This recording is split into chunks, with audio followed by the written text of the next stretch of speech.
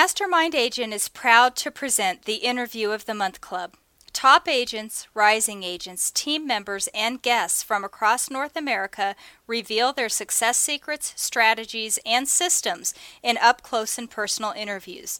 You can find all the club interviews at www.mastermindagent.com. Hi, I'm Mike Cerrone with Mastermind Agent. This month's top agent is Mark Shandrow with the Shandrow Group in Long Beach, California. Last year, he closed 112 transactions with a total sales volume of $24 million. His average sales price was $215,000, of which 13% were buyers and 87% were sellers. He operates a team with 7 members, 3 buyer agents, 1 field agent, 1 closing manager, 1 accounting manager, and 1 team leader. Mark Shandrow is the team leader of the Shandrow Group. He has been an agent for 8 years. He works the Los Angeles and Orange County markets. Mark's been on a wild ride during his career. He's remained flexible and adapted to the changing markets. Mark believes you must have a diverse mix of business to survive. He covers a wide range of lead generation techniques, including bandit signs, yard signs, internet leads, referrals, sphere of influence, cold calling, door knocking, door hangers, REO, short sell, pay-per-click, email, podcasts, and videos. Mark attributes a big part of his success to coaching and masterminds. In coaching, he has been both the student and the coach. In masterminds, he's been a panelist and a moderator. Mark describes how to make these mediums pay off. Mark talks about the power of saving and investing in passive income businesses. Plus, he talks about giving back to your community through donations to charities and nonprofits. First, a quick word from our sponsor, RealGTV, Real Estate Agent Lead Generation Television. Need more referrals? Get a free script and simple 3-part plan used by a top agent to receive and close 74 referral transactions in 1 year. Just go to freereferralscript.com. That's freereferralscript.com. Now, back to the show. Welcome to the call, Mark. Thank you, Mike. I appreciate you inviting me to be here.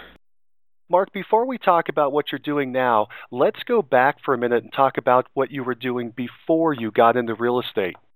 Mike, you mentioned on the top of the call, I do live in Long Beach, California, beautiful, sunny Southern California, but I did not grow up here. I actually am originally from the East Coast. I went to high school and college in New Hampshire, attended the University of New Hampshire and got a business degree there. And then upon graduation, my wife and I, packed up our car and, drove west, and just to kind of look for new opportunities and adventures. I was very involved in learning more about and getting involved in social change movements. So, we drove around the country, spent about a month, 6 weeks doing that, and ended up landing here in Long Beach. And I actually got a job, believe it or not, my first job, and first and last job ever in my life was working with Acorn. Are you familiar with Acorn, Mike? I'm not. What is that? Acorn, they have since shut down. Recently they were in the media a few years ago, but Acorn is an acronym for the Association of Community Organizations for Reform Now. It's a grassroots-based social justice movement where my role in the organization was, and it was a brief role, 6 or 8 months or so, was to, go into lower-income neighborhoods such as Compton and Watts and South Central, door knock. I literally went door to door, as this kind of starry-eyed white kid from New England, with my nice college degree, going door to door in predominantly Hispanic and black neighborhoods within LA, and getting the neighborhood to organize and use organization to fight the city for better city services. I don't know if you're familiar, but a gentleman by the name of Sal Alinsky, he kind of championed the idea of, of social reform by, the idea is that, like you hear, it's better to teach someone to fish than just give them fish. And, that thinking and that theory went into, the idea is to, get people to organize, teach them about organization and their abilities to, fight the city on a group level instead of individual, and get better city services for them. So that was my first job right out of college. It was challenging at best. It was very difficult for me. I was certainly a fish out of water in that experience. And then from there, I was still very interested in getting involved in community development. And from there, I went and I was, for the next 6 or 8 years, I was an executive director at a national nonprofit called Bike Station that I helped co-found. And the goal of Bike Station was to go after federal, local, and state funds. So I was essentially a lobbyist to raise money to increase pedestrian bicycle transportation as an alternative to automobiles. So, I've always been involved in community development and community activism, and continued to do that. And I did that for about 8 years. So that's what I did. I grew the organization from just a couple of employees to we had facilities, 5 or so spread from Washington D.C. to Seattle to Long Beach and Berkeley and San Francisco. So I did that for quite a while. And then on the weekends, Mike, what I did was, I bought real estate. I realized that the nonprofit world was not going to provide me the financial future that I needed for a family. So on the weekends, I would take my bike and I would literally ride around in neighborhoods and look for the empty houses, the one with the long weeds, the ones with the broken windows, the cars in the driveway that have been there for too long, and I would write letters to homeowners and started buying real estate and doing it that way, and that's how I kind of got into real estate. Okay, so you slowly transitioned into real estate from an investor into a broker. What made you decide to switch from investor to broker? That's a good question. I'm glad you asked that, Mike. After I got out of the nonprofit world, I took a couple of months sabbatical. I think actually a 6-month sabbatical. Continued to do some consulting, and then at that time got my real estate license. And I got my license purely on the idea of being able to get additional access to properties at a discount. Thinking that getting into the MLS is going to allow me to get properties at a better value. And I went to a couple of I got my license. I went to Thailand for a month or so with my family. Came back, got into the business again, and I signed up. I kind of hung my license at Keller Williams Realty, which is, as you know, is a large international real estate company, and started taking some of their classes and realized that being an investor versus being an agent is a lot more riskier. You have your capital at stake, and you might make $10 or $20 or $30,000 on a transaction, but of course you're risking $100,000 to $200,000 in cash. I learned pretty quickly that you can make that money in sales without the risk. And also, it's much more consistent. Being an investor, it's very difficult to generate a consistent cash flow. You're always being pressured to turn and burn stuff to generate the cash so I could feed my family. And that certainly made me very nervous. The other thing is, if you can't find the right deal and you buy something at too high a price, you can certainly lose a lot of money. Or, if you're pressured and you need the money, you got to sell. You might have to sell at a discount because you need your cash out. So, I quickly learned that, doing the real estate sales, and at the time, and this was back around 2005 or so, the average sales price here in Long Beach was $450,000 to $500,000, and I was making $15,000 a transaction, which was a lot of money. It was a lot of money, especially when, from the nonprofit world where I was used to making about $50,000 a year. And I was able to make $15,000 a transaction without any risk. So, to me, it seemed really logical, and it was a challenge. I was really challenged by learning how to be a salesman. It was new to me. I was challenged by learning the different personality styles. I was challenged by competing against the other agents in my office. I have a pretty competitive, nature about me. When it comes to business and the kind of things that we do. I really got into it, and I excelled pretty quickly. I had that background of, door knocking in South Central. So, I took to the streets, and I did a tremendous amount of cold calling when I first started. I did 3 to 4 hours every single day of lead generation. That was either door knocking or cold calling, really. And, kind of got into that way and did really well in the beginning. Sounds like you had a fast start. Yeah, I had a pretty quick start. I was fortunate. I became a pretty good top producer. On a monthly basis in my office. There's a small Keller Williams office here in Bixby Knolls that's unfortunately since closed down. But yeah, I lucked out. I kind of jumped in at a market that was really hot. As everyone was, values were jumping, 10 or 20% in a month. It was insane. There was a lot of hysteria. Of course, the biggest challenge at that point was everybody had a real estate license. I'm sure you've probably heard this joke, but the joke in the business back then was, police officer pulls you over. They don't ask for your driver's license; they ask for your real estate license because so many people had real estate licenses at that time. How long have you been in the real estate business? I'm going on about 8 years now. How many transactions did you close last year? Last year, I closed, I think, 112 units, including buyer and seller sides. You're in Long Beach, California. Where is Long Beach, California? Long Beach is located just south of Los Angeles on the coast.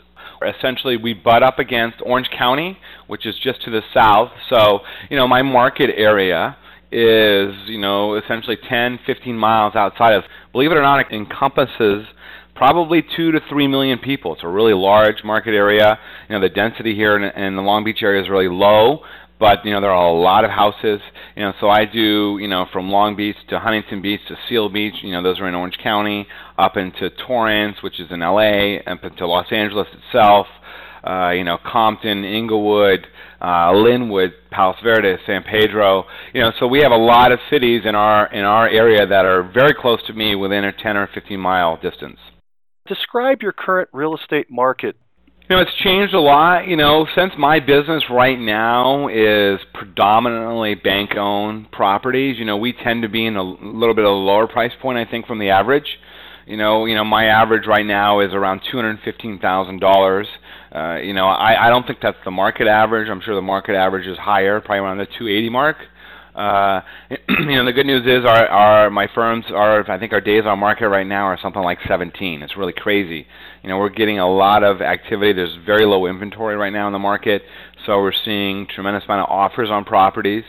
But that price point, even though it's not the $1 million price point, it turns quickly, So we're really fortunate in that we can turn a lot of volume because, that's a very active price point in terms of whether it's investors buying properties to keep as rentals or renovate and flip, or it's first-time home buyers buying into a home that, that is competitive in terms of paying rent, because it's unbelievable right now, Mike, honestly. When I was an investor, and, I still am, it was hard to find something at $100,000 a unit, but now you can buy that stuff all day long and even less.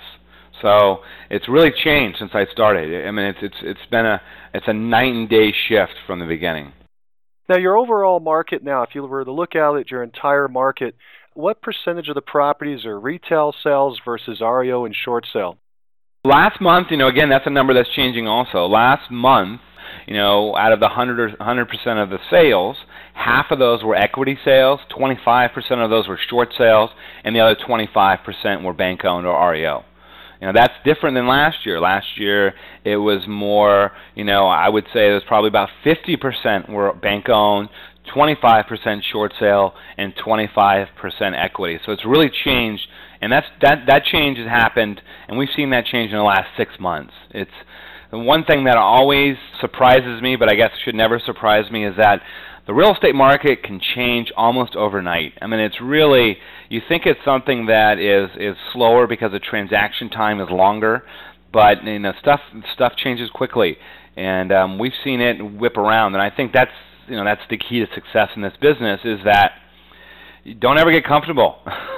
You've got to change with the market. You've got to constantly be adapting your marketing, your training, your techniques, your scripts, your dialogues for the market. It's always changing. It's like the ocean, it comes in and goes out. It comes in and goes out, and sometimes the tide is high, sometimes the tide is low. It's something that it's almost impossible to predict. And every time I think I got it predicted, it does exactly the opposite, of what happens. I was expecting, right now, where we are in the summer of 2012, I was really expecting a lot of REO assignments, and that has not been the case at all. It's almost all but dried up. Do you think that the banks are making a shift from REO to emphasis on short sale? Yeah, I don't think they're doing it. I think they're being forced to do it, but definitely, I think they are absolutely being pressured by the federal government, the state governments, with the Attorney General settlement, to push towards doing short sales. The foreclosures are, they're always going to be here, but I don't. They're not going to be like they were. There's too much risk in it for the banks to continue to foreclosure, and they're constantly postponing these trustee sales. Before I got into the REO business, I did a tremendous amount of short sales. I was really one of the first people in Long Beach to really take short sales. I probably even did one of the first ones of this last cycle and ran with it. I did really well. One month I listed 19 short sales. I see myself getting back to that over the next couple of months. We're starting to take a lot more of them. As the REO inventory slows down, we just move over. We change gears, and I think that's one of the things that allow us to survive and thrive in this business, is that you've got to predict a little bit of what's going to happen, and you've got to adjust. And the short sales are becoming a lot easier too than they first were. You've been able to make those adjustments, those shifts. You've been in the market for a while. In 2005, you were not doing REO and short sale. What were you doing in 2005? 2005, when I first got into the business, I was basically door knocking, so I would go to neighborhoods and I would go door to door looking for people that were interested in either buying or selling. I was doing cold calling, where I would literally go, I had a sheet of paper that would go, for example, one of our telephone prefixes is 562-424, and then I would just go down a page. I'd go 424-001. I call that number. 562-424-002, 003, 004, 005, and I would just go through and literally do it for hours, 5 hours a day. And it's funny, is because it's ironic, because some of my best clients, even today, are those that I met making those phone calls, and that's what I would do. I had a thing up on my wall that said, if you spend the majority of your time every day looking for new business, you will be successful. And I tried to do that. I spent the majority of my time calling and prospecting. I did a lot of, eventually I got into doing, a lot of expired and canceled. I really ramped up in that. And, in 2006, 2007, that represented 50%, 60% of my business. You made a shift to short sales. To short sales first. Yes. I didn't do REOs. REOs I kind of got by accident. I started doing short sales, and I would, when the market was changing, and it was around 2006, 7, I think I did my first one in early 2007, and then, I got on with this company called, and they're still around today, Titanium Solutions. They were really, ahead of the curve in terms of doing that. I was working with them. I did one of my first short sales with a Lytton loan, where the occupant got $4,000 to short sell, and and then I continued to. I had tons of bandit signs up. Do you know what a bandit sign is? What is a bandit sign? A bandit sign are those ugly yellow signs that you see all around the place that advertise anything from get rich quick schemes to. Mine one was I'll buy your house cash, right? And that was a lead generation tactic. Of course, the majority of people that were calling were underwater. There was no way they could sell cash if they wanted to, and I would flip them into short sales. I ran a lot of what are called Penny Saver ads. Penny Saver is a small magazine here that goes to every household, and I was running, buy your home for cash sale ads, and I generated a lot of business like that, and I built up a pretty good portfolio of short sales. And this was back when, my success rate in closing those was maybe 40 or 50%. It was very stressful. It was an incredibly emotional time for me and for the market and for a lot of my clients. A lot of people were really unfamiliar with the real estate process in terms of getting out of underwater properties. There was a lot of stress on people, and it was hard to close transactions in any timely manner. You would have 90, 120, 230. I mean, it was crazy. Escrows would last forever because the banks were not accustomed to handling short sales. And then I realized that it was going to be impossible for me to have any kind of predictive cash flow model if I didn't diversify. I had to get out of the short sales because I was doing, at that point I got into, like I said, at one point I took 19 listings in 1 month. I was ranking them up, but it was just very stressful. And so I looked to get into the REO business, and got my first account, and just by chance with Aquin, made a connection with someone from India. Believe it or not, again, cold calling. I would find how I would do it was, I would find the number to Aquin, for example, and I knew they had 1-800-899 whatever, right? And I would go 1-800-899-1111, 1-800-899-1112. Hi, my name is Mark Shandrow. I'd just like to tell you about what we do, how we can help. And I would just go through their numbers, literally calling, because all the companies have the same extensions, right? Same thing. And eventually I connected with some people, and they started assigning me properties. How many calls did you make before you bumped into somebody that said, yeah, we can help you out? At that time, my goal was to make 50 new contacts every single day and get one listing or book one listing appointment every day. So I was pretty successful at that. I would, at the time, I would get one listing a day. But you got to make a lot of calls. Hundreds. How many calls did you have to make to get 50 contacts? About 200. It would take me about 4 hours. A good day, I didn't always get to 50. 50 was my goal. It was hard to get to 50, to talk to 50 decision makers every single day. It was very tough. But, that's what I would do, and, it's how I built my business, and, I still think the telephone, it's like this, you got to give good phone, you got to be good on the phone, and, that's the business, Basically, you were able to dial about, 50 dials an hour, and talk to about 12 people an hour. Yeah, 12 was good, Honestly, I would get to 10 usually, 8 to 10. I would track it religiously, and I was pretty committed, in the beginning, and generated a lot of business that way. And honestly, it was great. My margins were wonderful. When I ran the equity business, I was running at a 40 to 45% profit margin. Compared to now in the REO world, it's tough. I'm lucky to make 23 to 28% profit after pre-tax. After I pay myself a salary. It's not a high profit business. Those profit margins were after you pay yourself a salary? Yeah, after I pay myself, like $8,000 a month. Nothing, not a lot. Let's talk about your business today, and you've got a couple of niches. Describe those niches. You said REO is there. Is it still your biggest niche? It is still my biggest niche right now. I don't see that being my biggest niche in the next 6 months. In fact, I see it almost all but disappearing. So our niches are primarily, the REO, HUD, which is part of that, which is a great client to have. It's been an amazing client for me. We still continue, my team continues to do between 40 and 50 broker price opinions. They're called BPOs a month, which is great. It's great, consistent revenue. We do the short sales, of course. We have a few equity sales. And, I have a buyer team that does some transactions as well. So one of the things I've really learned in this business, and I constantly am learning it every single day, it seems like, is you gotta be diversified. It's really hard to be focused on one tight niche only and be successful every month. The business is cyclical. It goes up and down. You're cyclical. You work up and down. Everyone doesn't have the same energy every single day, every single month. And what I have found, and it's taken me about 8 years, and I still struggle with it, is I've got to have these little spokes. It's like you think of a wagon wheel, okay? And each one of those spokes is a source of business. The more spokes you have, the stronger your wagon wheel is going to be. If you're riding only on one spoke, it's not going to last very long.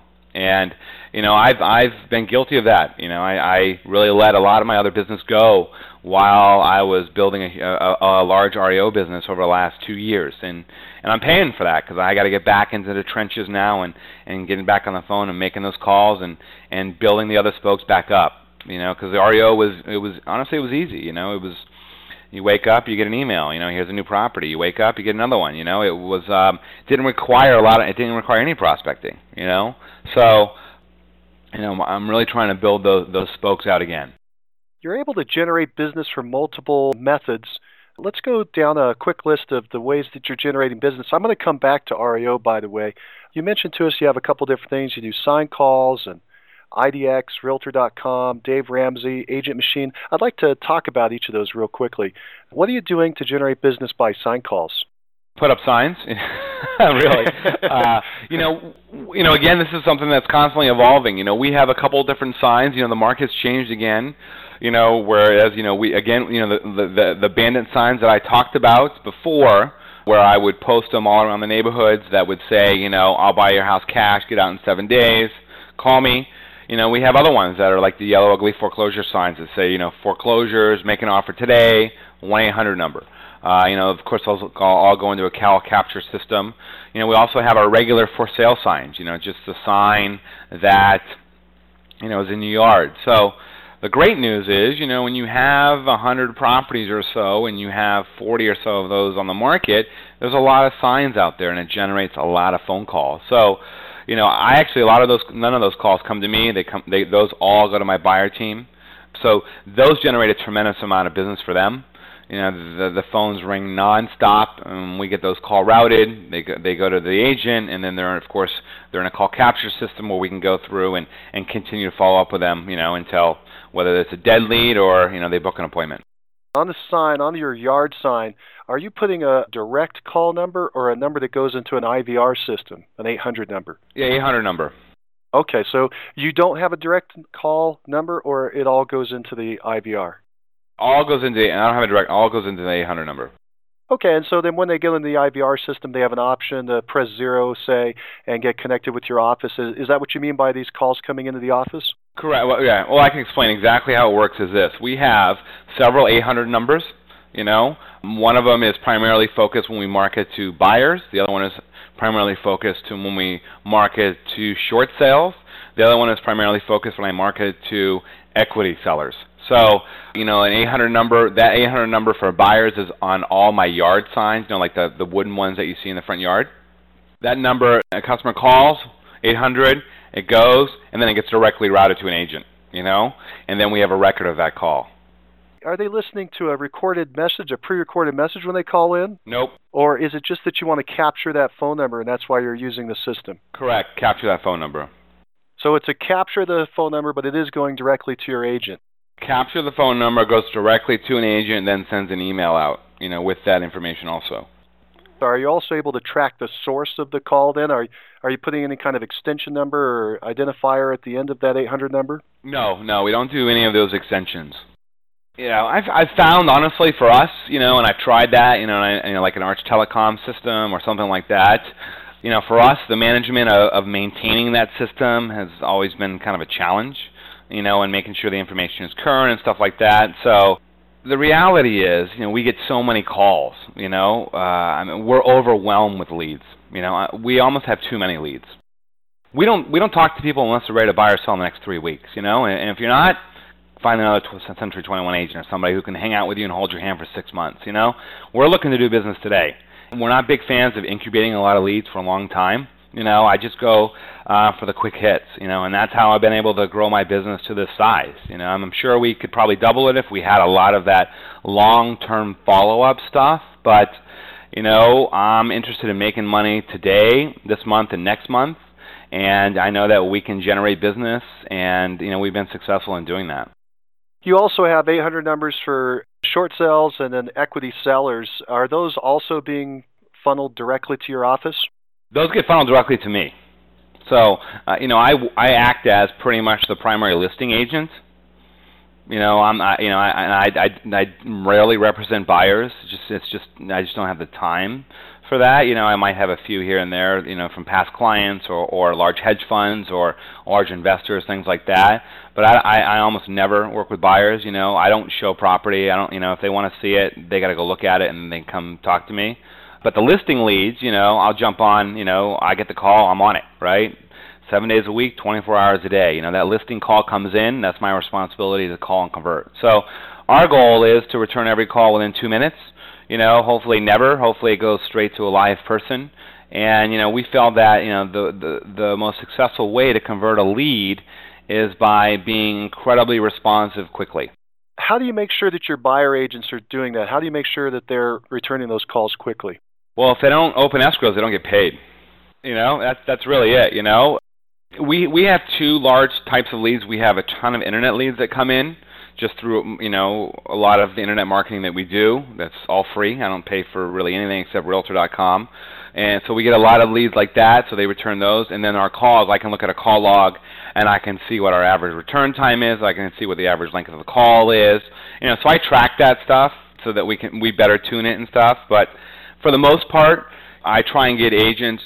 I've burned through a lot of buyer agents, and at this point in my career, I don't bring on people that aren't hungry.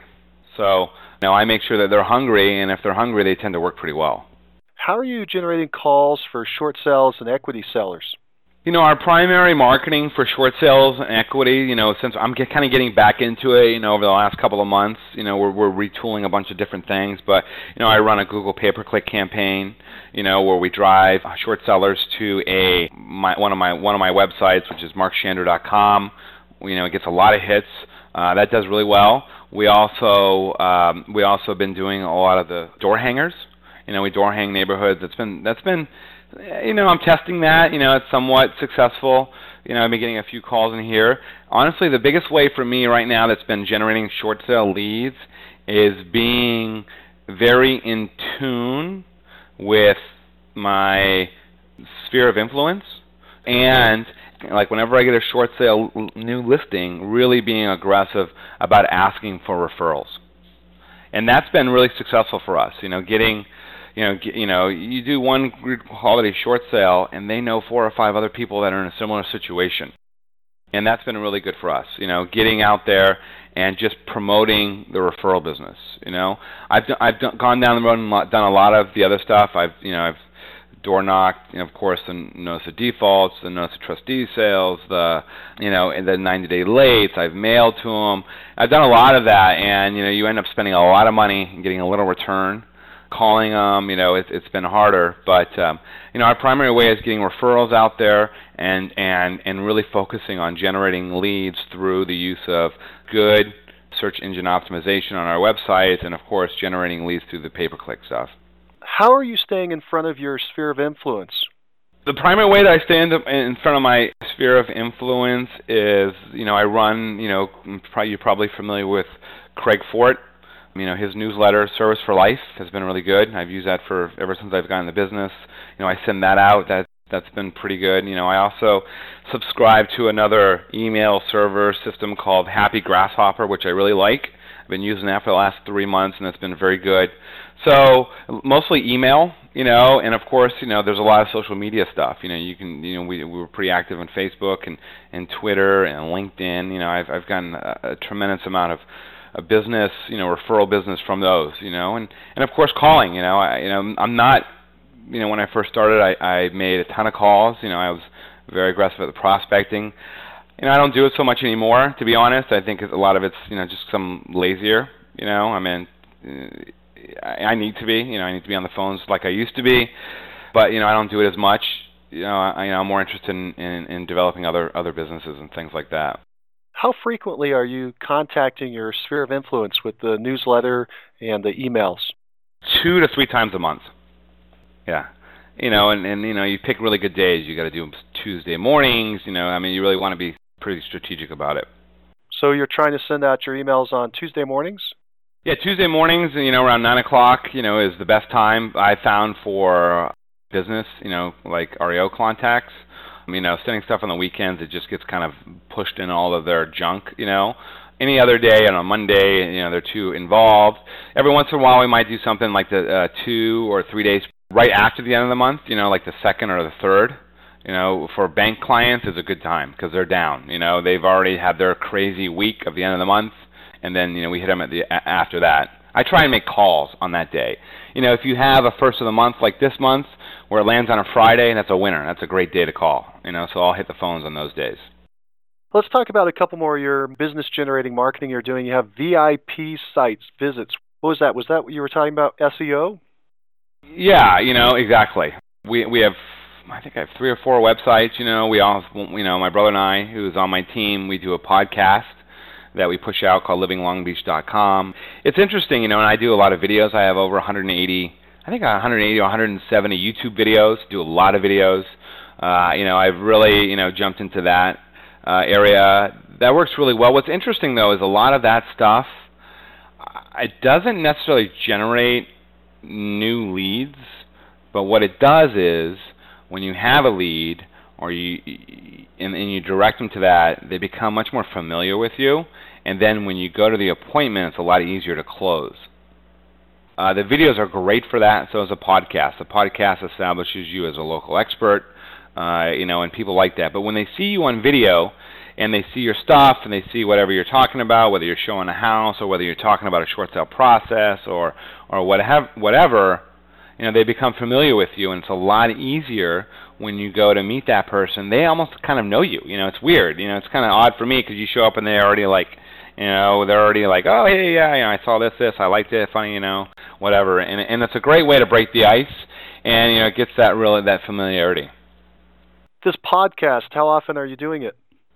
We go in waves, but right now we're up once a month. And we bring in. Last episode was just about short sales, and now how right now it could not be a better time to do a short sale. In fact, it's probably the best time in anyone's over the next couple of years because of the 2007 Mortgage Debt Relief Act that's expiring at the end of the year. We also bring in title people. For the next couple of months, I have hard money lenders scheduled to speak about lending to investors and also to lending to people that have gone through short sales. We're developing a short sale financing program, so if you've had a short sale in the last couple of years, you can use some non-traditional financing. We also meet with people that are talking about rebuilding your credit, debt consolidation, title. I think I mentioned the title. We try and bring in relevant people from the industry, but we also keep it very localized. We go over the numbers, what are the sales for the previous month, what's the trending, things like that. The podcast, how are you pushing it out? Are you just putting it up on your website or using iTunes? How are you getting it out there in the market? Yeah, absolutely. It goes, we have a dedicated website just for that, and, it links to, we just started doing it this past month. We're doing both audio and a video version. So we record it, and then we post it, of course, through iTunes, and then we also put the video up on YouTube, and we push it out. And of course, I have all our sites. It's great. Nowadays, it's amazing with WordPress. It's just an incredible piece of software. You put it on WordPress, and if you have it set up right, it pretty much blasts already to to all the social networking that we do, social marketing. Now, YouTube. Do you have a channel on YouTube? Yeah, it's I think it's Mark Shandrow. Yep. So people could go there and take a look. Yeah, absolutely. Go to type in Mark Shandrow and you'll see all our videos. I do one of the videos. It's kind of funny. One of the videos, and I recommend everyone does this. The video for me that has been one of the most successful videos I've done, and I need to continue to do more, and I just haven't had a chance. Is I used to have a little 50cc scooter mic. The little Honda scooters. And what I would do is get up early in the morning around 7 o'clock on a nice sunny day, take my camera, and I'd drive around the neighborhood, And, I drive around Bixby Knolls, which is where I live, in Long Beach, film that. And, you give people kind of a bird's eye view of what the neighborhood looks like, what some of the houses are, what the commercial areas are like, and then I post that. And people are very responsive. They like that. They like to see, that they know now that I'm here, I'm local, I know the neighborhood, I'm in the area, and that one gets a tremendous amount of hits. People really like that. And we also do, of course, all the houses. Almost every listing that we have, probably 70% of them, we do a one-take, one-shot, no editing, minute and a half to 2-minute video, 2-minute walkthrough video of the house. Those are of course very popular as well, because then you can post them everywhere. It's easy to push those out there, and they're better than photos. It doesn't have to be perfect, but it gives people an idea. And what we tend to do is, we're very honest. We're very, this thing has got mold. This thing looks like junk. This one's got broken. It's got a broken faucet. And really kind of point out of course you point out all the positives and the benefits, but also point out some of the negatives, they're obvious, the things you can't hide, right? So you might as well, make it make it obvious that these are issues, and I think you get a lot more trust that way. Back to lead generation, you had Dave Ramsey on the list. What is that? Yeah, Dave Ramsey for us has been a great source of business over the last 12 months or so. Dave Ramsey is a radio talk show host out of Tennessee, and he's written several books as well. He's an author, a best-selling author. He wrote a book called Money Makeover, and he has a syndicated radio show that's just coming here to California, and he has a network called ELPs. And the ELP, I'm not sure what the acronym stands for, but what you can do is you can apply to become an ELP within his network. And what happens is, Dave Ramsey is, he promotes, financial stability. That's really his message. Getting out of debt, owning your house, paying it off, and then he's just got this thing called baby steps, which is, a process to become financially independent. And I'm a big believer of being financially independent. I don't have a lot of debt. I try and save 10 to 20 to 30% of my income every single month, and really growing wealth that way. And he has a lot of followers that do the same thing. So and if you become part of his network, he sends you referrals with people that are looking to buy or sell real estate in your market. And it's competitive. The referral will go out to 3 agents. But again, the game for this one is easy. It's first to make the call. From my experience, the first person to contact that buyer or seller is going to win that contract. So he's been a great source of business for us. Obviously we pay a referral fee. I think it's 29%, something like that. But they tend to be higher end sellers, people that are very liquid, that have a lot of capital, that are also trying to, either, get to the point where they want to be financially independent as well. So that's been a great partnership for us. Did you have to pay a fee or do an application to get on that list, on that referral list? Yes, it's free. I don't think there's a fee. I don't remember, but it is an application process, and it's based on the availability of leads in the marketplace. But it's great. It's also like I mentioned another one we spoke about earlier, Mike, is Agent Machine, similar type website. It's a little bit more SEO generated, where people put in their information, and that lead will go out to a couple of agents, and they you have an opportunity to interview, and they tend to be very, very good qualified leads, people that are sophisticated, people that are looking for someone who really knows what they're doing and who has a good presentation. Agent Machine, did you also fill out an application or pay a fee to get into that system? Correct. You fill out an application, there's no fee that I know of, and it's just a referral, again, a referral basis. Do you remember how much that referral fee is? I think it's 25%. Those 2 sources of business, how many transactions do you think that you're generating from them, say either monthly or annually? We generate about 1 each monthly. It's not huge. So 1 a month each? Yeah, again, we have so many inbound calls that that's the best way for us so far. The inbound calls really dwarfs everything else. I want to talk about one of your areas of expertise. That's the REO business. You have a unique perspective on REO. You not only list REO properties, you're also teaching other agents how to list REO. So I think you're going to bring a wealth of information into this conversation. Let's just start talking about your current REO business. How many banks and asset managers are you working with? Oh, that's a good question. One time it was up to about 25 or 30 different clients. I think right now, the industry has heavily consolidated. A lot of them have gone out of business. A lot of them have been purchased by other companies. I think we're down to about 5, that are consistently giving us business. So it's not nearly as many as it used to be, but, from those 5, we get a pretty good amount, and again, December of last year, I got 19. November of last year, I got like 18. We were getting on average almost every single month 15 new assignments every month. However, the new year, it's really changed. That business is not like it used to be. Now it's more like 5 or 8 a month. These 5 that you're working with, are they all private banks? Are you also working with government entities? No, I work with a combination of both. You have servicers, which are like, the Bank of Americas of the world and the Citibanks, which actually service, or NationStar, which actually services the loan. And then when that property goes into default, they manage the disposition of the REO.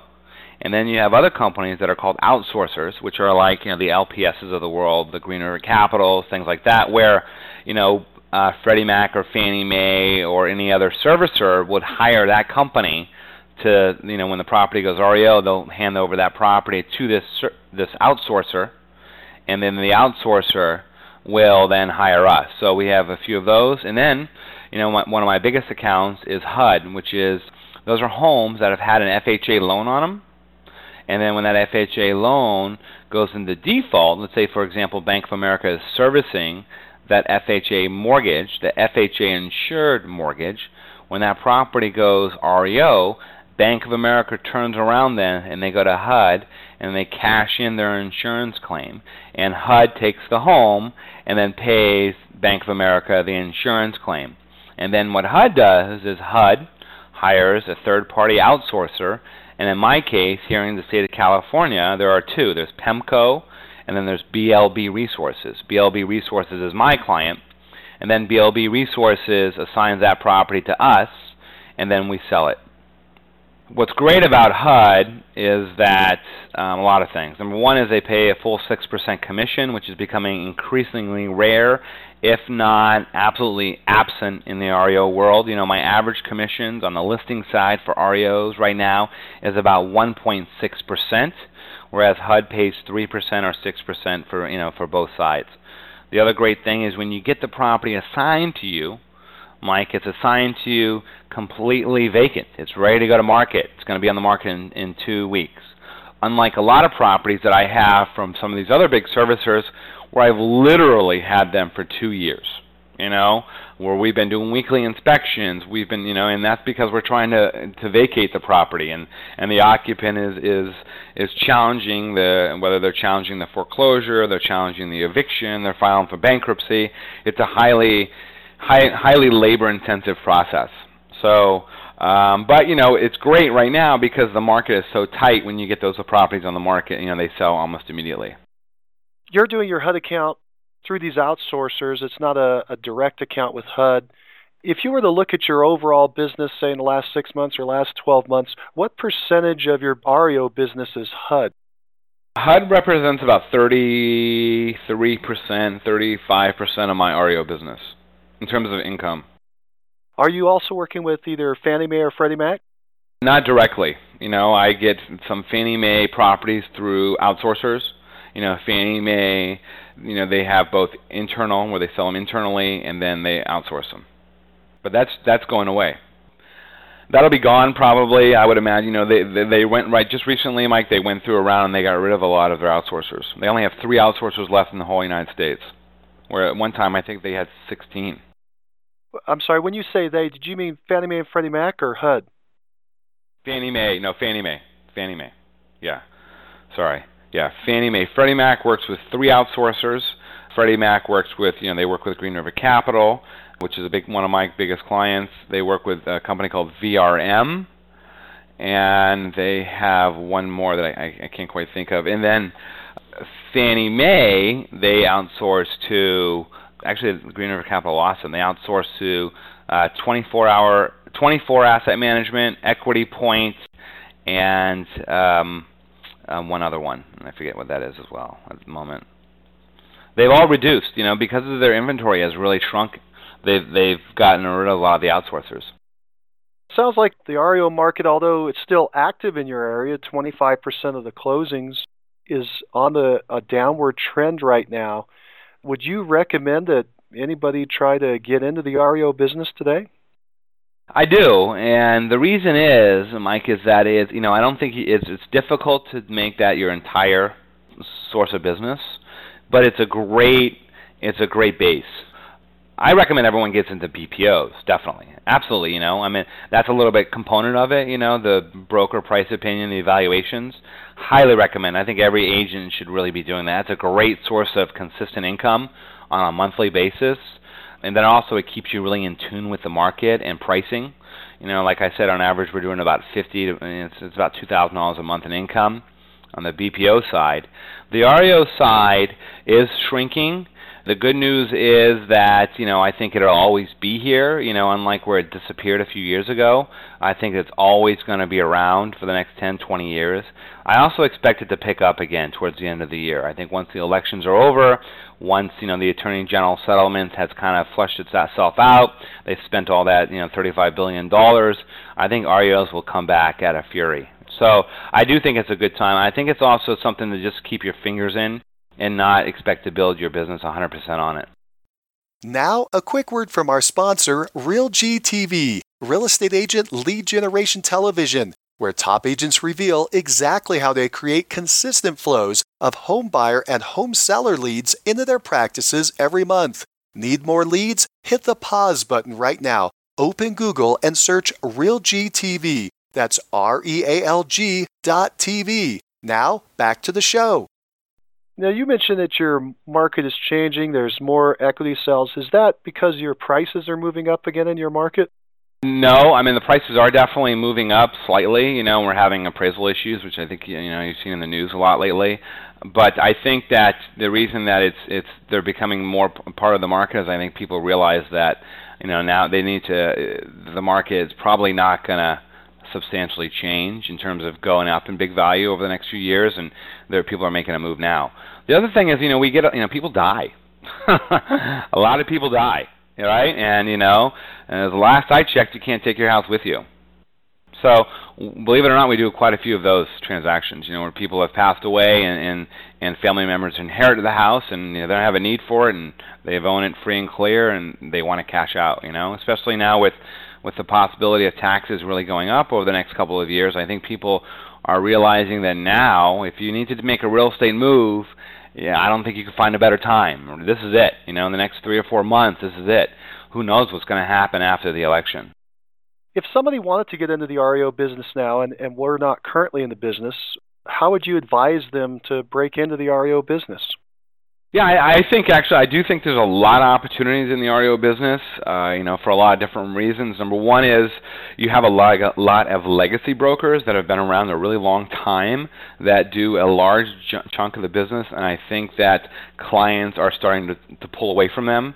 Their quality is not as good as some smaller and, more nimble firms like myself, where we can provide a much higher level of service. The other reason is, people get fired all the time. The demands on an REO agent are getting harder and harder, and they're always getting rid of agents, and they're bringing on new brokers. So I think it's great to be in there with that, The other thing is, there's a big movement now, especially with, a lot of the large servicers like Bank of America, like Chase, like Nation Star Mortgage, where they're looking to you to generate new loan origination business for them. I'm always a big fan of relationships that are mutually beneficial. If I can work on a way to generate new business for example, new loans and stuff for a Chase or a Bank of America, and then in turn they're going to help me with my REO business, it's a better cycle. And I think, again, a lot of these legacy brokers aren't set up to do that. They don't have the buyer-agent teams organized like that really understand the importance of generating new business for the servicer. The other thing is it's always going to be around. There's always going to be 7 or 10% foreclosures, I doubt we're going to go through a period like I did when I first got into business where there was absolutely no REO. There's always going to be it. And the other thing is it's great to get in with local banks. There's a lot of local banks in your marketplace that need local agents to help them, with the REO business. So to answer your question about how to get into it, really it's a prospecting thing. Just like, when I talked about earlier, you've got to get out there, you've got to apply to these companies, you've got to send them your resume, and you need to talk to them and you need to explain to them why you're better than your competitor. They're not so much interested now in the fact that you sold 200 homes last year. They're more interested in the fact that you're going to give them an accurate BPO value, that you're going to make sure the property doesn't get vandalized. You're going to make sure that the property is marketed like a regular traditional property. They're going to make sure that you generate new loan applications for them. So I think it's now more than ever easier to get in the REO world because of that than it was a few years ago. An agent trying to get into REO, would they just go direct to the bank today? Is that the best way to do it? And if so, how do they figure out who to call first? Yes, absolutely. They go direct to the servicer or the outsourcer. Almost every single servicer has, of course, there's some internal information, where to get the application, but they almost all have online applications available.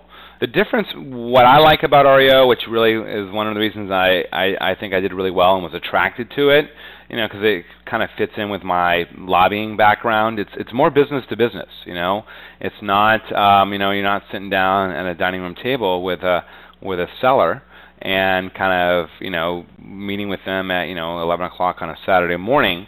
It's a 9 to 5 business essentially, and what you do is you submit your application, you find out who the vendor manager is, which is typically the person that manages the agent network, and you make a connection with that person, and then hopefully once you get accepted into their network, and then the next step is trying to get the assignments and following up with. We do a lot of handwritten letters. I do a lot of, obviously phone calls. I have a lot of them with Facebook friends and LinkedIn, things like that, And, it's like, in a lot of ways, it's like regular real estate where, a lot of it's follow-up. You said there's been a reduction in the number of outsourcers. How does someone figure out who the dominant outsourcers are in their area? Yeah, that's a good question. One of the things that when I first started, I have a subscription to is, I think it's maybe only on the West Coast, Mike, but it's a website called foreclosureradar.com. And Foreclosure Radar is, a website that allows you to track notice of defaults and notice of trustee sales, which is through the foreclosure process, and who the servicer is. So, if I was, let's say I was located in an area where, I wanted to get into the REO business, the first thing I would do is I would find out who the big REO agents are, right? And then I would look at their listings. And then I would look at who owns their listings. And then I would find out what banks they're working with, And then what I would do is then I would target those banks. I would target those banks and, apply to those and make sure you're going after the banks and the servicers that are actually selling and have inventory in your marketplace. It doesn't make sense to get into a company that doesn't do business in your neighborhood, because you're never going to get a listing.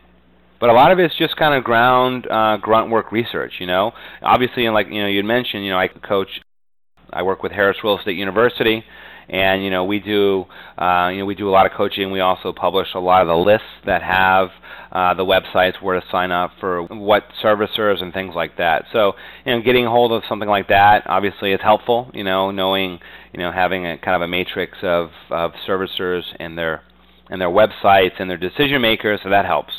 Of course, there are also industry events. There's a lot of industry events that happen on a national level as well as they happen on a local level. And I recommend all agents get involved, and there are two great organizations that I highly recommend, and I really support their missions. One is ARIA, which is, I believe it's the Asian Association of Real Estate Professionals, something like that. The other one is NAREP, National Association of Hispanic Real Estate Professionals.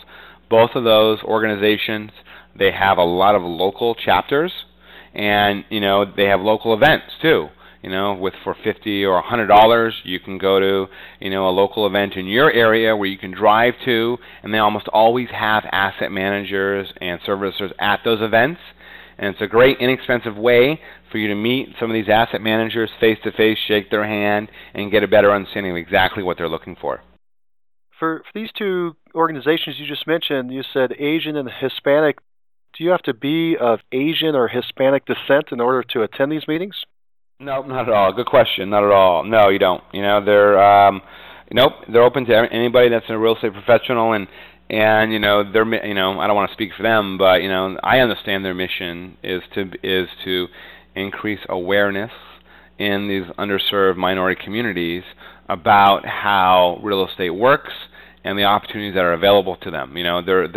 They're education based. They also do some national lobbying, on the national front to support funding in these areas as well. Because the word Asian and Hispanic are in there, is that referring to the markets they're trying to serve or the agents that they're trying to help? I believe it's the markets they're serving. Are there other industry trade conferences and so forth that you would recommend people go to? There are quite a few of them actually. I don't know if I would recommend going to them until you're at a certain level of production. Because they can get expensive. I just came back from one in Dallas a couple of weeks ago, and that was called REO Expo, and that was put on by, I believe it's DS News, which is again, an industry publication where they, this default servicing news, and that's in Fort Worth, which is great. You can go to events like that. There's REO Mac, which is another industry organization where they have conferences in Florida and here in Palm Springs. There's also Five Star, which is in Texas as well. There are quite a few of them. Larger ones. That happen. They might have between 1,000 and literally 5,000 real estate professionals attending. They get expensive though, you're going to spend $2,000 or $3,000 getting there and attending and paying for the admittance and things like that.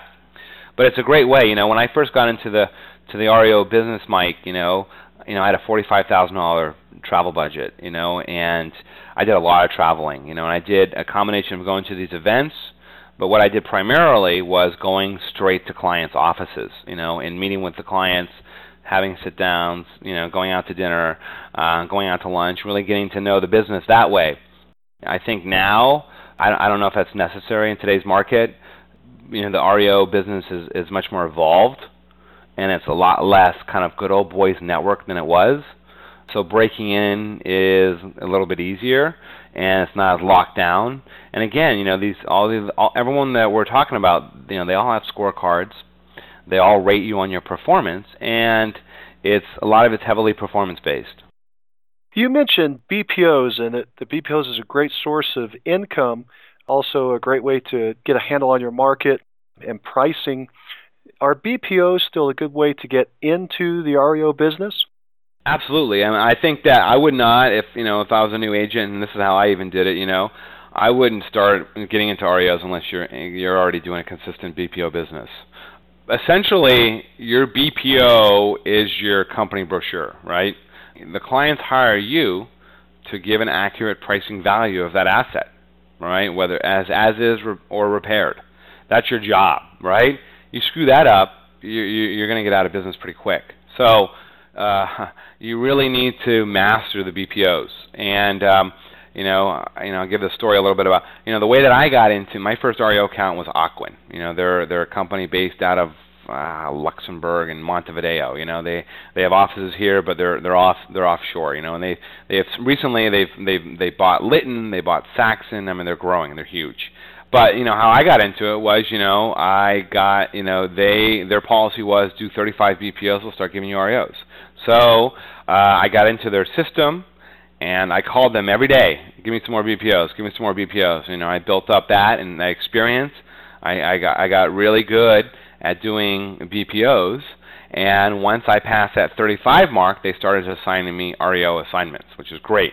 I don't think they do that anymore, but it's nice. And almost all big REO companies are going to want you to prove yourself in the BPO world before they start assigning you assets.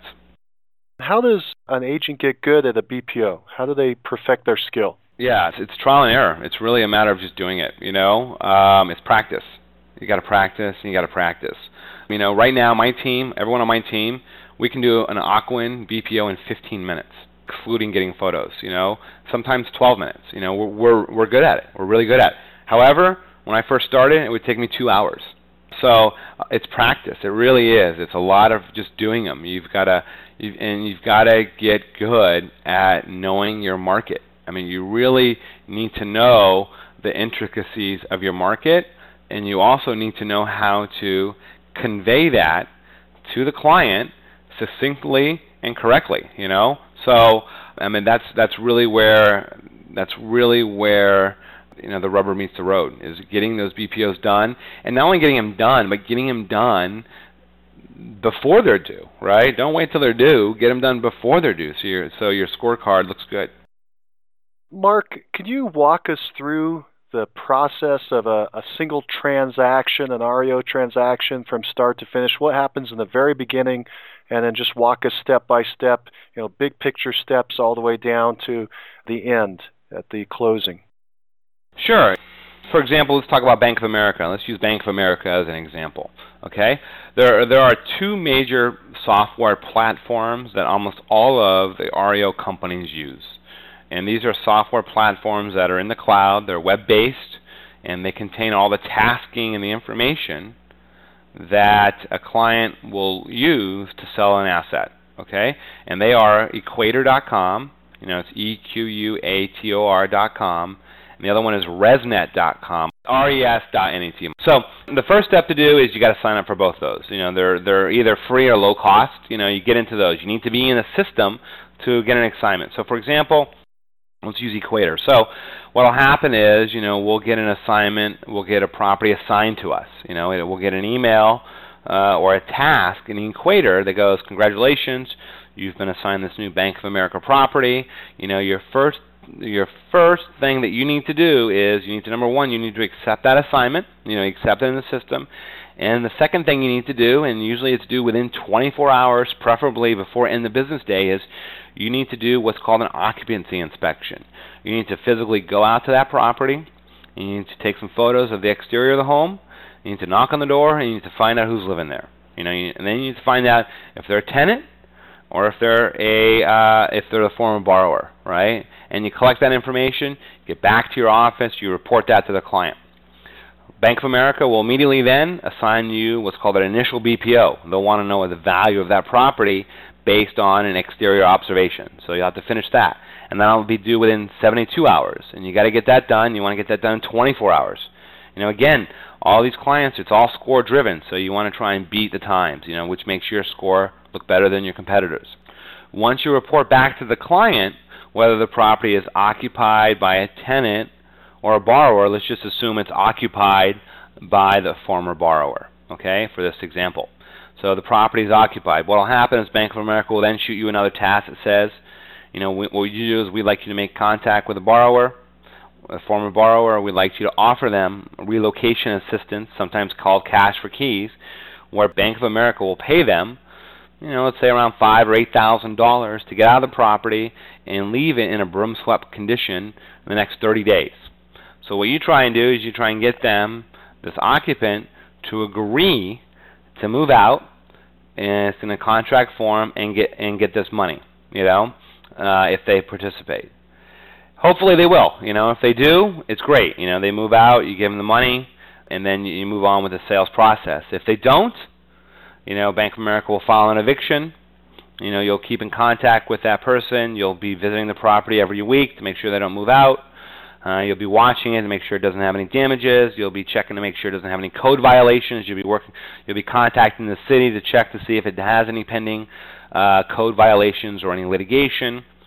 And then you might see them in court. And you go to court. I go to court once or twice a week almost on average, where you do what's called an unlawful detainer hearing, where I represent the bank as their agent. I testify on their behalf at the court hearing that the property is occupied by this individual. They're unlawfully occupying it, and you get an eviction. Once you get an eviction, you'll get the sheriffs out there, and then you'll do what's called a sheriff lockout. Well, you'll meet the sheriffs with your locksmith. They'll evict. They'll physically get the occupants out of the house. You'll have the property rekeyed. You post notice. You do in California, it's an 18-day personal property eviction. You leave the property, you kind of don't touch it for 18 days. You record everything that's in there, and then hopefully after 18 days you get the property. So once then the property is vacant, you will probably have to do another broker price opinion. And in this broker price opinion, what you'll do is you'll outline everything. First, you outline what the value is on the property in its as-is condition. Nothing, not touching it except for any safety hazards that you might have. The other thing you'll do is you'll generate a value based on its what's called as-repaired value, and this value is what the property would be worth if Bank of America decided to fully renovate the property and bring it to what we consider a lendable condition, something where not only all the safety hazards are conditioned, but you have no peeling paint. You have all your your fixtures are working. The property is in a good, showable, presentable condition. Bank of America will then ask you to provide them 2 to 3 competitive bids on bringing that property to its fully lendable, marketable condition. And if they decide to do that, what you'll do is then you'll manage the contractors to renovate the property, get it fixed up, get it cleaned up, get it painted, get it ready to go, and then Bank of America will give you a list price. They'll say, okay, Mark, go ahead and get this property listed on the MLS. We want it at this price, and you put it in the MLS, and then you continue to market it. And so what you do is, you get it listed, you get it marketed. I do my YouTube videos, we do all our nice photos, we blast it through our list hub and all the other online marketing. We might have some open houses, we get offers, things like that. With Bank of America, they require a pre-approval for any buyer, that they have to have a Bank of America or Merrill Lynch pre-approval. So we'll make sure the buyers are getting pre-approved by Bank of America or Merrill Lynch. Once that happens, we start getting offers. You then enter those offers into Equator. Again, all of this is task-driven through Equator, through their software platform. You'll get tasks that say, turn on the utilities. You'll get tasks that say, send us any code violations. You'll get tasks that say, give us an updated broker price opinion. You'll get tasks that say, send us your MLS listing. You'll get tasks that say, anything you can think of that's related to the sale of the property will be tasked to you with a deadline in Equator that you've got to get done. Okay? Then once you get offers, you submit those to Equator. You negotiate, the asset manager will negotiate the offers with you through Equator, where you're in the process of communicating with the buyer agent and the asset manager putting in the new terms. You negotiate. Once you get you get an accepted offer.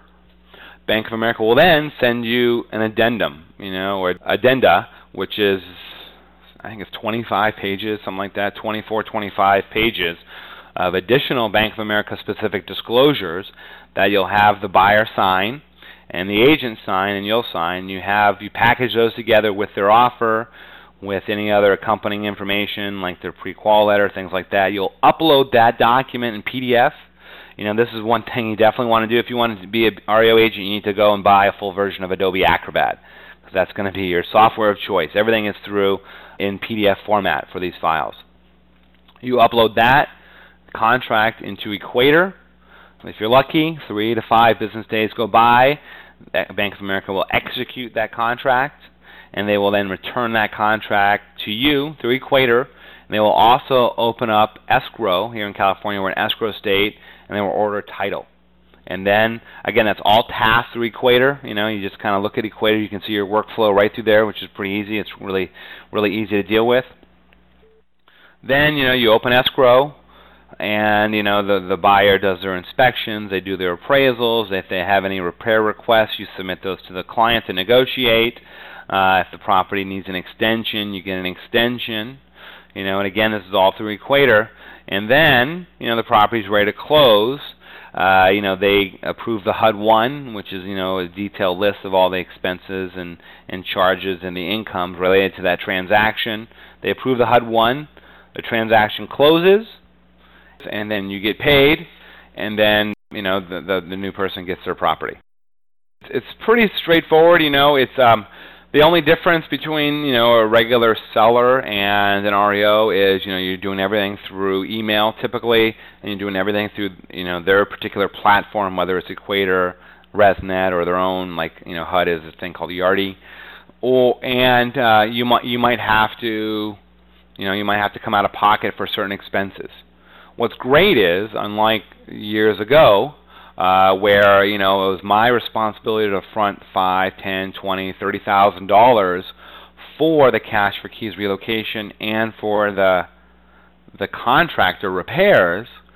Most companies, almost all outsourcers, have third-party national vendors that do that for you. So what your job is just to kind of manage them. So you don't have to come out of pocket a lot of money anymore like you used to. You only have to usually pay for utilities, electrical, gas, things like that, maybe code violations, maybe an emergency repair here and there. Right now I think our average out-of-pocket expenses for reimbursables is about $500. I think that's on the high side for each property. Whereas 3 or 4 years ago, it was $3,000 or $4,000 you would have to front. They make it a lot easier, and they pay the contractor directly. You don't have to even deal with that in a lot of ways. So that reimbursement challenge has been reduced. Mm-hmm. Do you still have a bookkeeper to help you track all that? Yes, I have a full-time bookkeeper. Full-time bookkeeper. Everyone does BPOs, so bookkeeping and BPO. I try and have all my staff cross-trained. They almost all, I have 3 inside staff members, and each one of them more or less they can do about 80% of each other's job. They have 20% that's pretty specific to their own, like the bookkeeping, for example. But it has gone down. My bookkeeping, my accounts receivable at one time was $30,000 to $40,000. Right now, it's very, very rare that we're above $5,000 unless there's something going on that's significant that we had to front for whatever reason, which is nice. You mentioned your team. Let's do that right now. Let's walk through the positions that you have on your team. How many positions do you have? What are their titles? What do they do, and how do you pay them? Yeah, no problem. I'd be happy to go through that, Mike. I have, outside of my buyer agents, where I have 3 buyer agents. Do I have 3 or 4 right now? I have, basically an administrative team. I have a closing manager where, her role is to basically, once the property goes into escrow, she closes it. So her job is really, besides BPOs, like I said, everyone does BPOs, they're in the morning, they're all doing BPOs, but in the afternoon, in the late morning, she's closing. So she works as like a TC person, or a closer, so she manages all that. She gets paid an hourly wage. I think it's around $13 to $15 an hour in a salary form. She also gets $100 a transaction for closing bonus every month. And we close between 10 and 20 units a month. I have a full-time accounting person, bookkeeper, where her job is to manage all of my brokerage's finances, which includes, of course, all the expense reimbursables, distribution of the commissions, anything related to money. She handles running my profit and loss statements, running my balance sheet, things like that, and of course, the BPOs. She gets paid similar, exact same as the closer. And then I have, a college student that works about 3/4 of the time to kind of pick up some of the other pieces as well as do BPOs. She does primarily all of the marketing in terms of, keeping the MLS updated, keeping our blogs updated with our listing information, helping with ordering and doing the research on code violations, managing some of the contractors, things like that. We don't at this time have a field person. In the past I've run a full-time field person where their job would be to spend 40 to 50 hours a week out in the field, looking at the properties. Because our inventory has shrunk, before we had over 100 properties that we were managing at one time, we're down to 60 to 70. We all take turns doing that, us 4. And, I might have some part-time staff, college kids that I know that come in, and if we're overloaded one day or something, that will help go and take photos of stuff. So she gets paid a little bit less per hour, and then she also makes less on a closing, I think $10 or $20 per closing. But everyone's incentivized on closings, and they get paid. We close, they get paid per month on that, so they're motivated to get stuff closed by the end of the month because they get paid the next day, on those bonuses. My role is, I generate new business, and I negotiate pretty much all offers. And I review, I review 100% of the BPOs that are for our particular assets. I don't review the secondary BPOs, but, my job is I negotiate. I spend not most of my day, but a couple hours a day negotiating offers on contracts, working with the buyer agents to put deals together, things like that. And going on appointments, of course, Lots of appointments. I'm sure you have a way to track all this. You're using a lot of systems in your office. Are you tracking everything through these platforms that are provided, the Equator and the ResNet, or do you have some type of internal software that you're using to track? Yeah, no, we have a third-party software that we use. I've gone down the road. I've tried lots of different things. In the beginning, it was just an Excel spreadsheet, and then I built my own custom database. But right now, there are so many great products on the market for this. We use one that's called Broker Brain by a big REO agent out of Las Vegas. I really like it a lot. It's very visually appealing, and it is similar to Equator, where it's task driven. Our system is task driven as well. So we put all of our properties in this system. It allows me to get a quick snapshot of what's going on in terms of the number of assets we have and where they are, whether they're in an eviction status, whether they're in a pre-marketing status, whether they're listed or in escrow or closed. And every time you move a property from one status to the next, it triggers a set of tasks for each of my internal staff to complete. So obviously, if a property moves from eviction to 18-day personal property hold, we got to make sure we post the notice. We got to make sure we get photos to the client. We got to make sure we get the utilities on, and we got to make sure we do all the code violation checks, things like that. And then when it moves to another status, you get, we have all those tasks as well. So it really makes it a lot easier. The thing that I like about it the most, and I foresee everybody in the future in this business moving to this, is that agents make offers online. They go to our website, shandrowgroup.com, they click on the offers button, all our properties are right there, and then they can fill out a simple form and then attach their PDF file and upload it directly into that system, which allows me then to negotiate the offer and then put that offer into Equator or Resnet or whatever platform for the client to review. I mean, it beats, when I first started, everything came through our fax, and it was, hundreds of, it was just, I was spending $300 a month just on paper, it was crazy, so it's been great to get rid of that. It's better for the environment, of course, and it's much easier to manage. Mark, you're a wealth of information on REOs. You coach this class. Tell us a little bit more about the class that you're teaching. Yeah, no, thanks for that, Mike. I teach two different classes. I work with, the other thing that, I didn't talk about this a little bit, but, I've always had a coach, first when I got into the business, one of the reasons I went with Keller Williams is because, the broker there, or the manager or whatever, I forget what they call him now, but, he was really good at, he was very, great at coaching and really knew his scripts and dialogues and really helped me, and I worked with him closely for about 6 or 8 months, and I kind of, went through a lot of what he could help me, and then I went to the Mike Ferry organization, which I'm sure you've heard of. This is a national coaching company, and I was with them for about 24 months, and then, one of the coaches from that company left. His name is Tim Harris, and started his own company called Harris Real Estate University, and I've been with Tim and Julie Harris ever since then. So I've always had a coach. I think it's incredibly important to have someone help you. Kind of not only have they been there before, but they give you a great perspective. And for me, it's always been very important because since they talk to so many agents on a regular basis, they see the future a little bit better. They see the market that's coming up and turning. He was the one that got me into short sales way before everyone else. He was the one that got me to do REOs way before everyone else. He is the one that's getting me back into doing short sales again like I'm supposed to be doing. So having someone to kind of push you along and help you with, from scripts and dialogues to really putting your business in the right direction and making sure that you're saving, doing all of this hard work. I mean, it's the most depressing thing in the world, Mike, I tell you, when you work, and I'm sure everyone can relate to this, you work your butt off all year, you think you're doing well, and then in the year you look at your bank account and you're like, I was no further than I was last year, To me, that's very disheartening, So I really focus on saving money. So every single call, it's a discussion about how much money I've saved and how come I haven't saved more.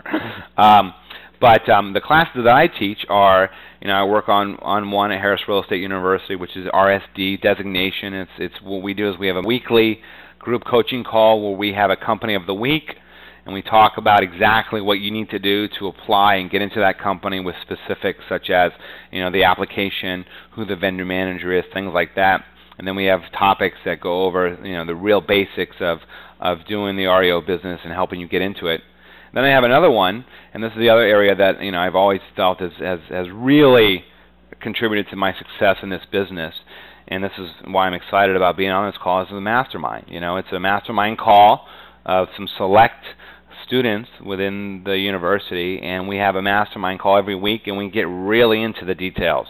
of what people are doing with their business, how everyone can help each other, keeping on accountability.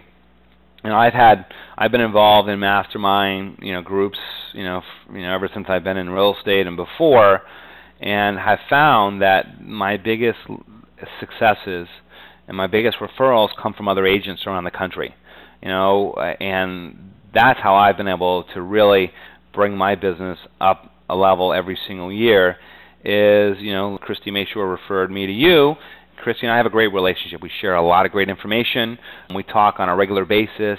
I really think that's the key to success in this business, is being connected to other agents and peers that are hopefully doing more business and volume than you outside of your local marketplace, to exchange ideas and to exchange connections. And that's really where you can really excel. And it keeps you from being isolated in a little bubble. And it also keeps you from, and one of the reasons I left and started my own brokerage is, a brokerage can be comprised of 2, 3, 4, 500 different agents that are in varying levels of skill, and success.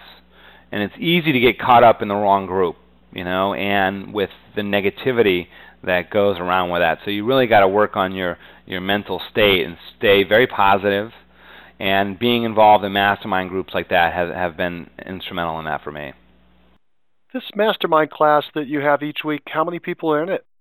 We vary between 10 and 20. It's not a big group. It's a pretty small hand, select few people that apply, and if you fit, we bring you in. And they're agents from all around the country. They're from California to Oregon, to Rhode Island, to Chicago, to Florida. So it's a nice mix.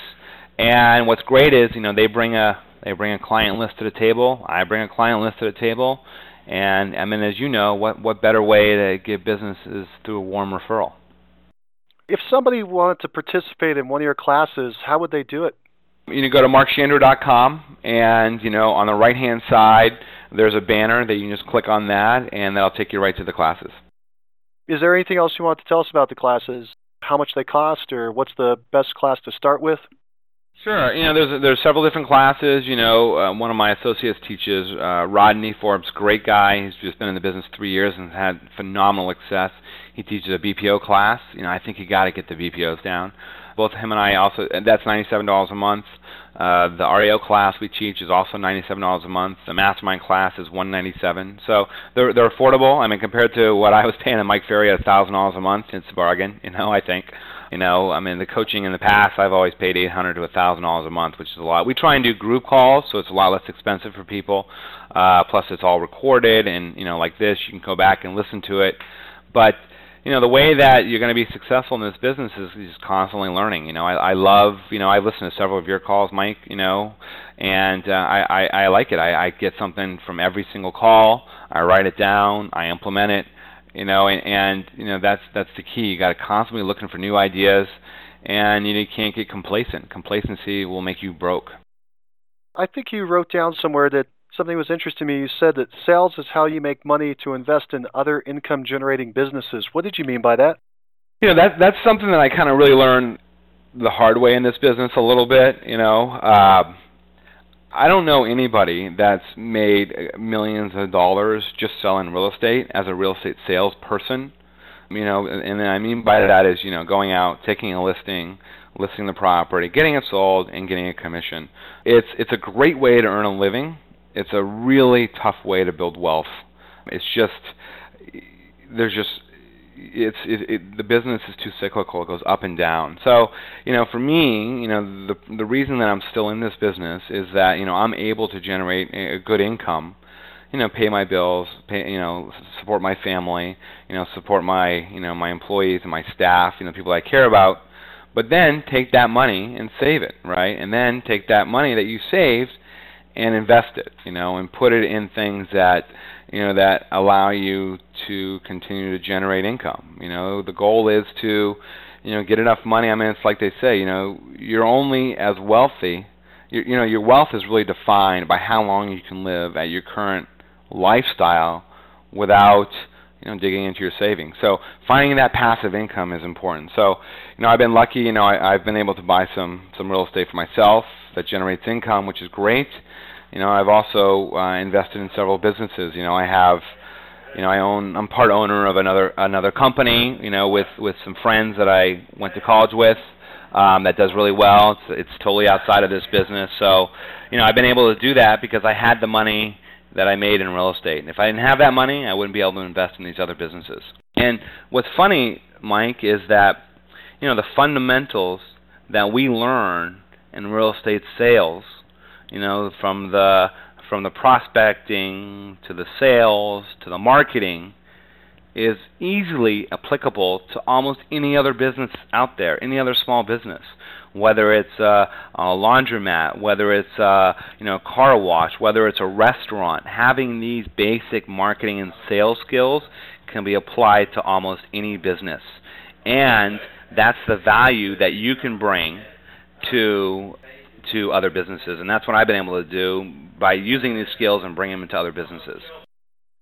I read somewhere that you're giving back 1% of your income to the local community. What's that all about? Yeah, we have it's called a 1% program, and I donate 1% of my gross incomes on a monthly basis to local nonprofits. Whether it's the local schools, whether it's the business district, whatever. We feel giving back is I think it's important to me. I'm excited. In the future, I plan on doing a lot more as my wealth builds. But it's exciting to be able to support local causes, be involved in the community, and really be an integral part of the area. And I think it's important to give back. We're blessed in that we have these opportunities and I'm able to make this amount of money, and I think it's important to not forget that and support those that can't do it. Who decides where those funds will be directed? Are you allowing your client to decide that, or are you deciding that on a month by month basis?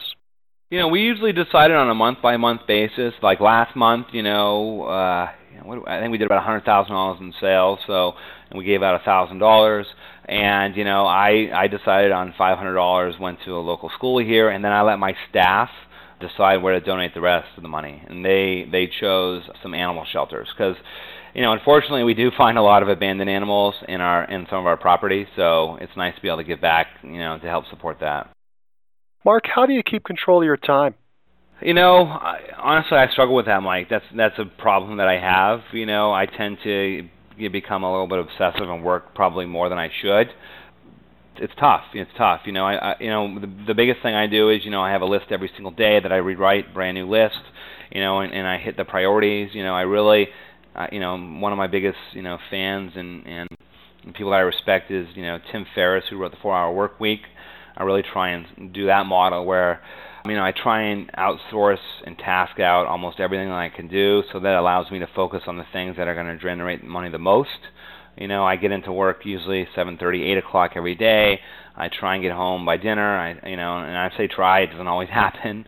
I never work on Sundays. I do work a half day Saturday.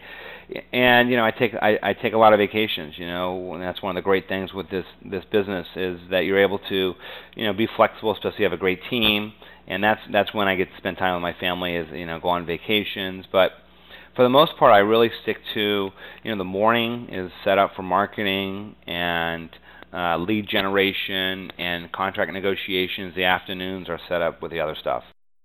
How many hours do you think you work in a typical week? I work probably maybe 50 to 60 most. Yeah, 40 hours does not exist. Mark, what drives you? I think the thing that drives me the most is, ever since I was a kid, I really wanted to be so-called rich, and not be tied to the working class, so to speak. And not that being in the working class is a bad thing at all, but I really want to be able to be financially independent. I don't want to have to work. I don't want to have to take orders from anybody. It drives me, and that's what drives my savings. I want to build enough wealth where that I can retire soon, and I can provide the kids the opportunities that they deserve.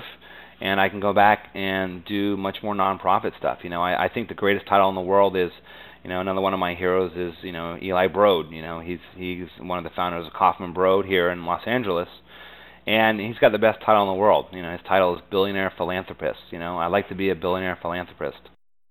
Mark, why have you been so successful?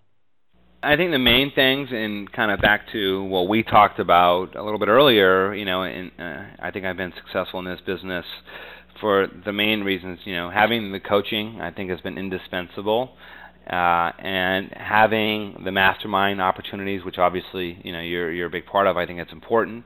And the other thing is just making sure that you can change. You've got to be adaptable. You've got to be able to see where the market's going, and you've got to change, and you've got to be comfortable with going after different types of clients. For example, right now, we didn't really talk about this, but I'm really building quickly in my hedge fund business. There's a lot of hedge funds out there that's relatively new in the last 6 to 8 months, and they're buying huge portfolios of property. And that's new. That's totally different. That's something that they don't work like banks. They don't work like traditional sellers. They're different. They have different criteria. They have different investment standards. So, that's something that we're going after as well. So, being able to constantly adapt to the changing market and recognizing that, you need to change as well, and you need to consider your clients, lots of different people, all the time. These hedge funds, are you trying to help them purchase property or sell property or both? Both. What happens a lot of times is, a hedge fund will get what's called a tape. They'll get a list of 200, 500, whatever, a list of properties.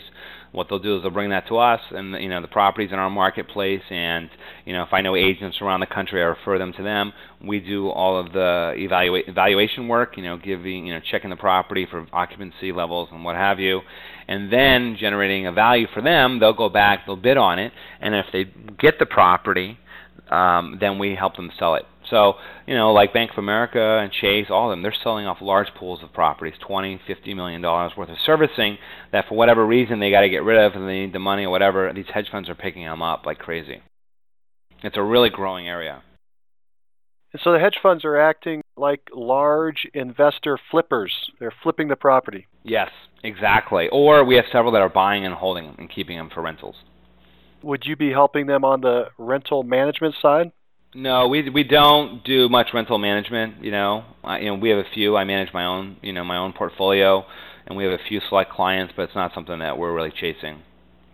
Mark, if you were going to advise a brand new agent just getting in the business, what would you tell them to do first?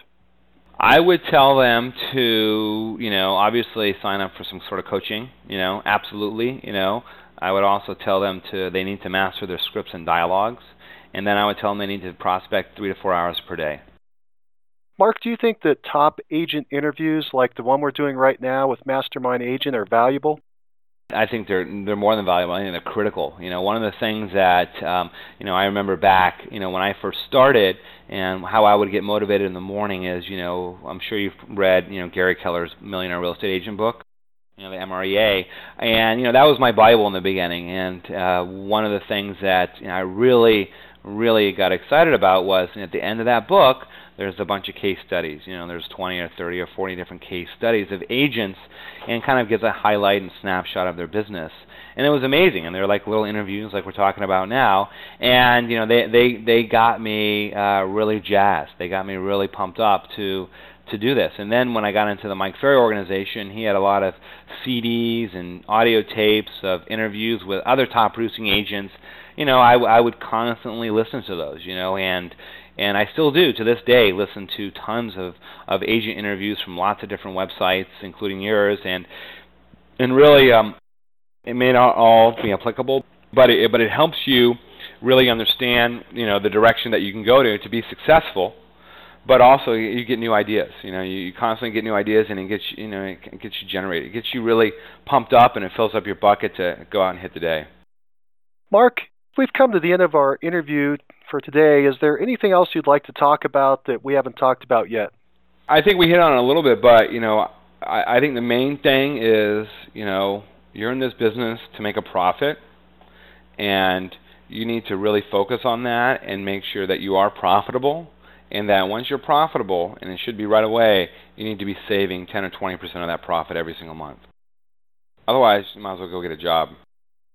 Well, Mark, you speak the truth. You have succeeded by your willingness to stay flexible and roll with the markets. You accelerated your career by making 50 phone contacts per day. Then you applied that persistence to the different markets you chose to pursue. Your discipline to save 10 to 30% of your income is building wealth for you, your family, and those charities I know you will help. I hope someday to call you the billionaire real estate agent philanthropist. Thank you again for being our top agent of the month. Join us next call when we talk to an agent who started selling real estate when he was 18 years old, sold over 3,500 homes in his career, closes 200 to 400 homes per year, and does it all in a small rural town of only 15,000 people. Find out who he is on the next Success Call. If you like the show and want to know when the next one's coming out, click the subscribe button on iTunes or Stitcher. And if you want to hear more episodes like this, give the show a 5-star review and write a quick comment. I read them all, and it motivates me to keep going and share the top agent success stories with you. Thanks.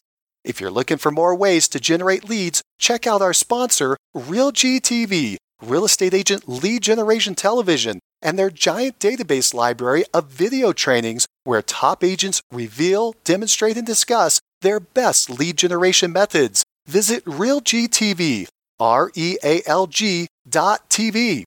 If you're low on funds or just want to get the maximum leverage, check out my masterclass webinar titled Top 5 Free Lead Sources for Real Estate Agents. Learn more at freeleadtime.com. That's freeleadtime.com. Oh, and if you have a real estate friend who needs some inspiration, tell them about the Success Calls podcast. And don't you forget to subscribe right now to hear all the great top agent ideas. Keep moving forward.